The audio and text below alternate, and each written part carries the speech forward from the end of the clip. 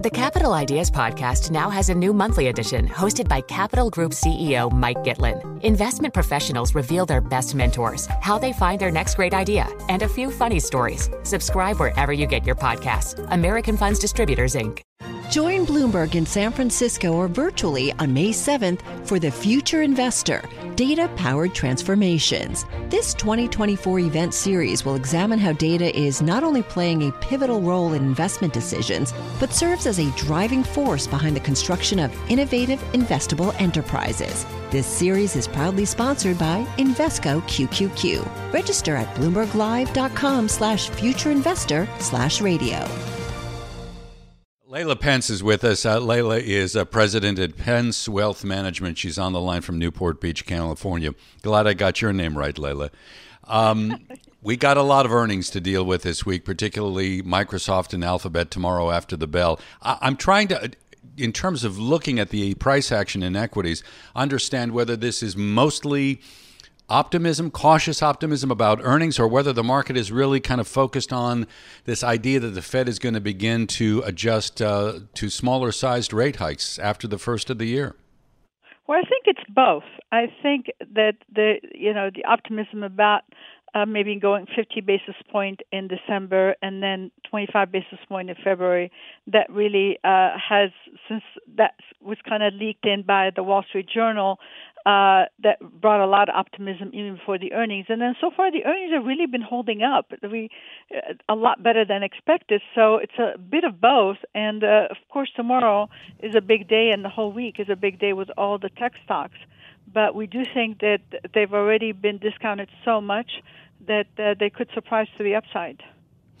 But, I mean, how does that, you may well have positive surprises here given how ratcheted down we have in terms of expectations. But how much, again, do you think this is going to matter in the overall wall of worry we have?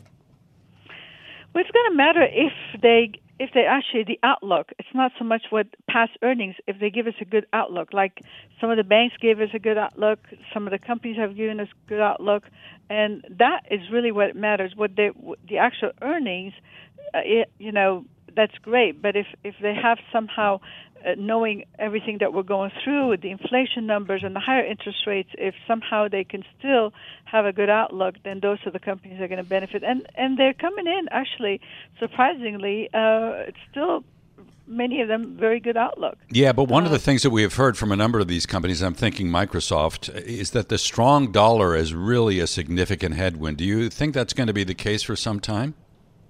Well, I think once the Federal Reserve starts actually reducing the amount of interest, because right now the market is already pricing in a very high terminal interest rate of about 4.75 to 5. So if somehow they don't go that far, then that will affect the dollar, and that will help the international sales. Laila, just looking at what's going on with the Treasury market now, a price, or should I say, yield being a function of price notwithstanding, is actually value in the short end of the yield curve at the moment. What it represents value, and does the price that you pay, well, be the one which is the thing which is likely to move the most to the downside, arguably? Well, if you go with a 2-year treasuries or, really short term, even if interest rates, which we know are going to continue to go up, you hold them to maturity, you're pretty much going to get that return. So it is good value. It's value that we haven't seen in 15 years. We have not seen interest rates. And I believe that is going to have more people go into more fixed income, which is going to hurt the stock market a little bit because they have competition now. So where are you in looking at opportunities offshore? We've been talking a lot about the U.S. here, and we had quite the sell-off, not just in the Chinese ADRs, but yesterday in Hong Kong, the market was very hard hit. The tech index down another 10%. Are you tempted to nibble when you look at situations like that? No, unfortunately not. I really, there's just so much risk outside, especially in the Chinese market. We've been out of that market for some time now, and especially, of course, after today. There's so much opportunity in the U.S. We have many companies here are down, 30-40%, and they have much more of a upside potential. So when you're looking at risk reward, we don't see, yes, there could be opportunities in Chinese, but that's not something we'll look at, because we see opportunity here in the U.S., which is a lot more predictable, knowing that potentially inflation is going to come under control and the Federal Reserve will pause, and then eventually maybe a couple of years from now we'll start reducing interest rates. We have a lot more of a predictable way to recover in this market. We don't know really in China and Hong Kong, with the government, what is the outlook. Things are, this are very low, but they can go lower. Laila, okay, you've got 3 conviction calls. One of them I was quite interested in, and that's payment processors. Yes.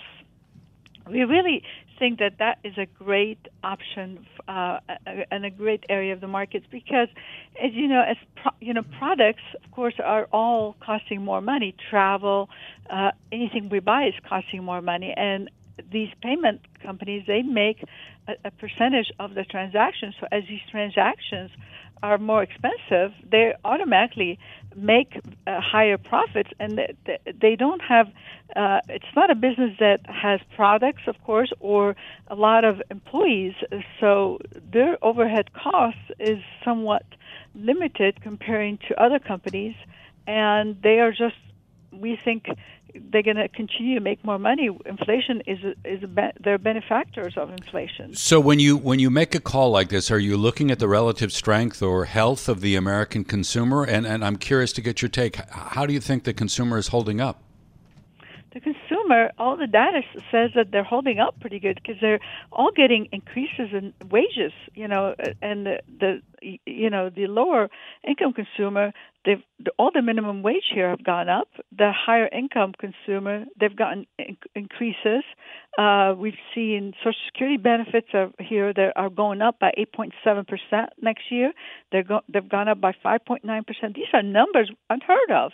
So the consumer actually has more money, and they're spending, and they're going to spend because that's what they do, and these payment companies are going to benefit from it.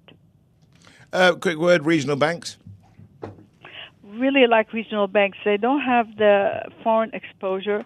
They are making, they continue to make net interest income. Basically, they're paying out a lot less interest than what they're getting in, and there's a lot of people that are still putting just money in the, savings account or checking account and earning a lot less than what they could earn somewhere else. And the banks, the regional banks are going to make that, and they don't have a lot of risk of currencies and loans and things outside the United States. So we're really staying with the regional banks. We think that's a safer bet for us. Laila Pence, thank you so much for joining us, President at Pence Wealth Management, getting her take on the market action. The countdown has begun. This May, 1,000 global leaders will gather in Doha for the Qatar Economic Forum powered by Bloomberg, held in conjunction with our official partners, the Qatar Ministry of Commerce and Industry and Media City Qatar, and premier sponsor QNB. Join heads of state, influential ministers, and leading CEOs to make new connections and gain unique insights. Learn more at QatarEconomicForum.com.